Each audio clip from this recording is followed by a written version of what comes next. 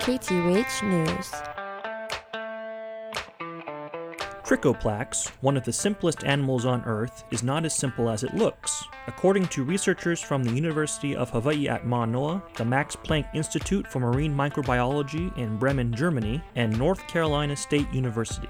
Trichoplax, related to sponges and jellyfish, is typically less than a millimeter in diameter and lacks a mouth, gut, and other organs. Its simplicity makes it a popular model organism for biologists. Yet Trichoplax lives in a remarkably sophisticated symbiotic relationship with two types of highly unusual bacteria.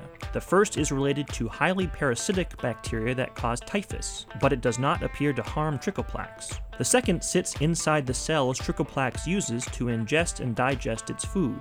Both symbiotes belong to groups of bacteria that are not well understood. Thanks for keeping it locked, KTUH, Radio for the People.